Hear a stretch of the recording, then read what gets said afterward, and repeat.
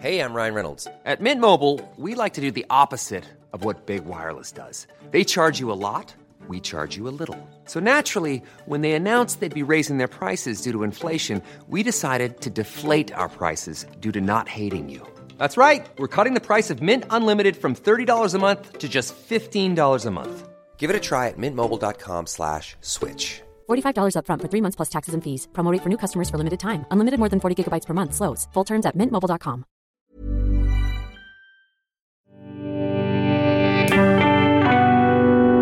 Cheese and pickle.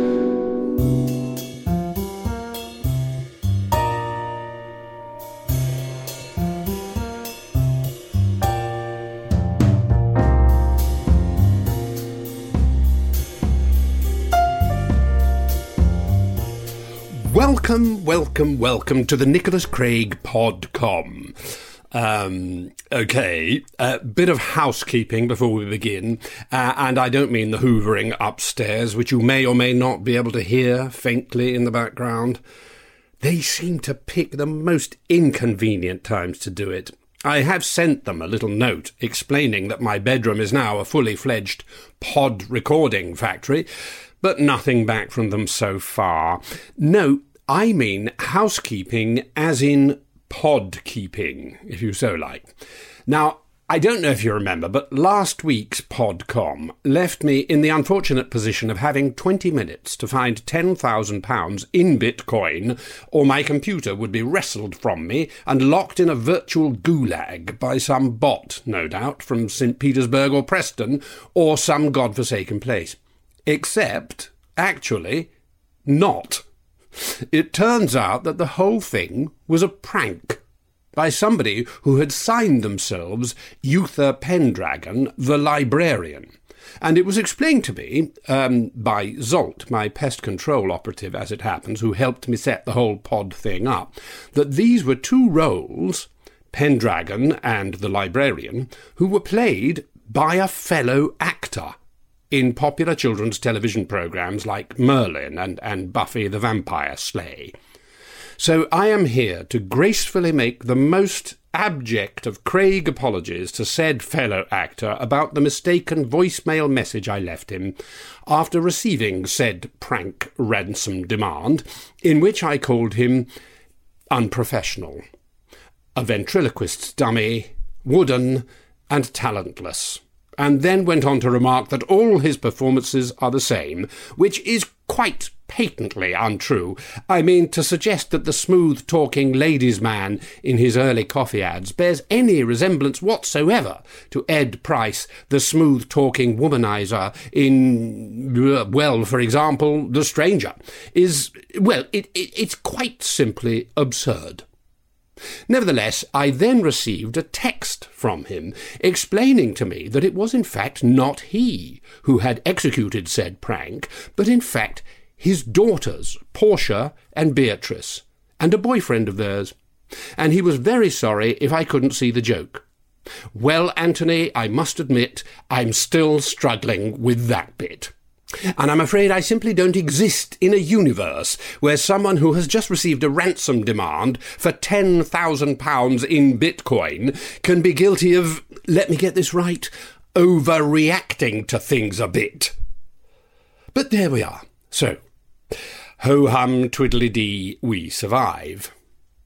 In fact, one might conclude that it is absolutely incredible that this overreacting, unreasonable, hysterical, sustenance and food-providing individual who makes bizarre requests for a simple few minutes of undisturbed peace so that he can record the only authentic pod for actors, by an actor, about acting.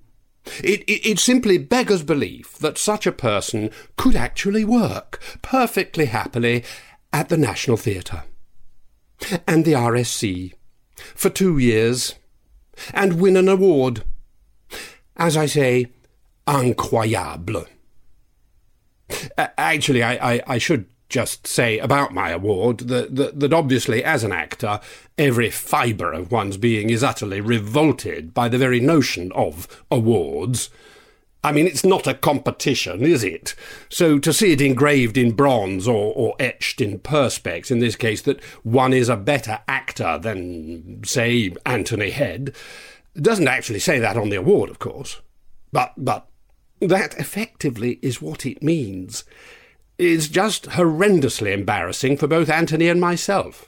And very silly, because I've seen the Head be bloody good in some things. Smashing actor, and a bloody good mate.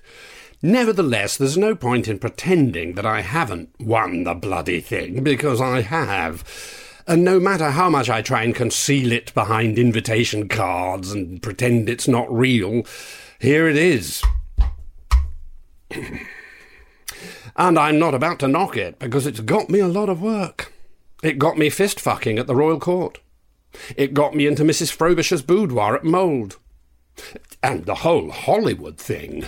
They would never have asked me to play King of the Thargons in Thargon Quest 2 without this little baby. So there is no way I am going to sit in front of this microphone and say that winning a Tesco Award for Best Actor in a hitherto unperformed late Jacobean tragedy did not change my life, because it did. And they gave us a smashing party afterwards. It really was quite literally one of the loveliest nights of my life. Unlike, as I mentioned before, this brave new world of podding, where we're not even having a party at all. There's this attitude of, oh, don't bother about the actors, like this morning, OK? Rang up the producers again to speak to Araminta Badminton Horse Trials, or whatever her name is, to see if she could do anything about the non-party situation. Sorry, Mr. Craig, Araminta's ill. An actor can't be ill. When I was in Pardon My Privates at the Garrick, I had a very serious inverted hernia. I nearly died. But what did I do? 8 shows a week, in I went, out I bashed it, about I made them fall. Oh, sorry, I thought I'd put that on Do Not Disturb. Oh, gosh, it's him. Hello, Tony. Hi, is that Lysander's dad? Yes? Yeah, hi dude. I just wanted to say, he gave me your number, and he just asked me to call and say he needs some money. He's too shy to ask himself. Oh, really, did he? Not known for his shyness. I don't know how it's going between you and him, not my place to say, but, you know, Ly's, really upset, and... Lie? Lie? Who is this Lie of whom ye speak? Yeah, Lysander. Your son? Lysander. What new disaster has he dreamed up? Well, I think maybe you should think about how important being a father is to you. Well, thank you very much for your support, Dr. Freud. I shall always wear it. What? Who are you? Who am I talking to? It's Nicholas. Nick. Nicholas? Nicholas who? Nicholas Craig? Oh, Nicholas Craig. Yes, right. yes, Nicholas Craig, the actor, mate. Aren't you the guy who got thrown off King of the Thargons? What? No, I was absolutely not thrown off. That's what I heard. Too many actory wobbles. What was that all about? Well, actually, it was a mutual agreement that the part had not been written in a way which... Yeah. Good to speak to you. Mutual. Not really. Didn't realise you were Lysander's dad. I can see why he wants to come and stay over here now. And what is that supposed to mean? Okay, dude, yeah, I'm going now. Maybe you should talk to your son a bit more. Bye. Anthony Head there, national treasure. A British institution and one of our finest light comedians. A master. I mean, top draw. Perhaps almost up there with Ian Lavender and Kevin Whatley. Well, onwards and podwards. What? Wait a minute. Where are you going? Well, which mates? Who? Portia and B who? I've not heard you mention them, that's all. Portia and B. What What's their last name? Head. Oh, I see. Are they by any chance related to Anthony Head? Anthony Head, the actor. And I thought he was meant to be popular with the young. Anthony Head, national treasure. I see. Portia and Beatrice's dad, Tony. Yes, one of our finest workhorses. Listen, do you remember that self-tape you helped me with last week? You remember Chamber of Doubt, an original new TV idea about a cold-case murder investigation solved by an alcoholic detective with PTSD. If you're going round to Portia and Bees, could you do me a favour? Yeah, just a little favour, and ask if their dad happens to have been up for the same part. And if he has, whether he's heard anything yet? No, Dad. Fine. So there we have it. Podding, very much like climbing a mountain with a shark on your back, and when you get to the top, you find you have to ski down the other side with no clothes, or you'll be shot and eaten by jackals. It is that, tough, with a capital T. Capital T, of course, also for Thargon. And look, I suppose I'd better clear this up once and for all and put an end to all this sly backstage tittle-tattle, which, as we've heard, even today can lodge itself in the brains of those of us who are less astute. OK, so here goes.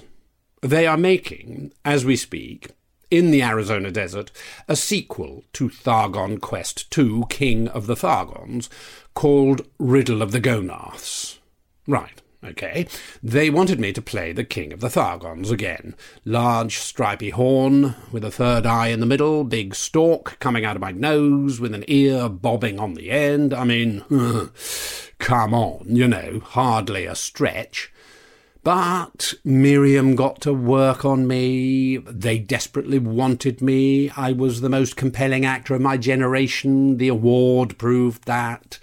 If they'd wanted just another merely competent performance, they could have gone for Charles Dance or Jonathan Pricey-Wicey, or at a pinch, a Suchet or a Branagh. But no, they wanted Craig. OK, so on goes the horn and the stalk, 3 a.m. make-up call. On my third morning's filming, I find the director, in his wisdom, has altered the script in such a way that makes nonsense of my character's motivation, and I felt unable to continue in the production.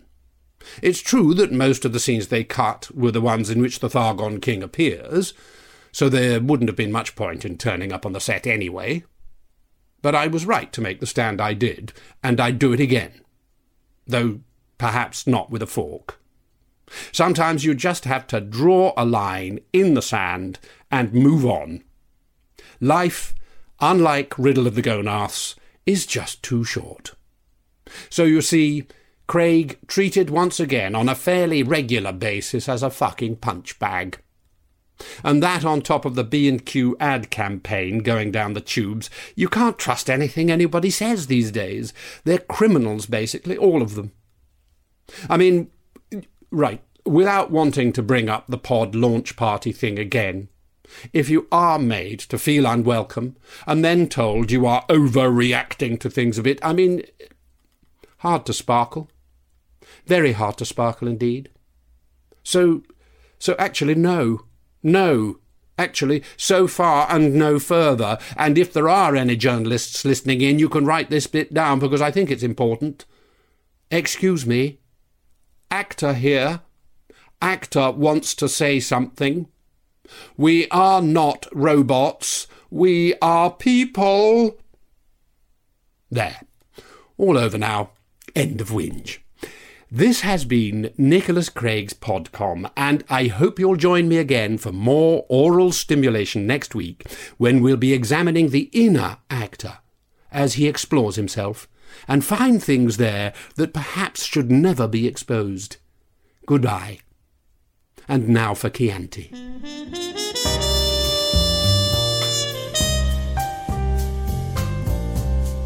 You have been listening to Nicholas Craig, I, an Actor, a podcast, by Nigel Planer and Christopher Douglas. The music was City in the Summer by Nigel Planer, arranged by Andrew Holdsworth with Tom Walsh on trumpet. Nicholas Craig was played by Nigel Planer. Lysander was played by Harvey Planer. Anthony Head was played by Anthony Head. It was produced by Joel Morris.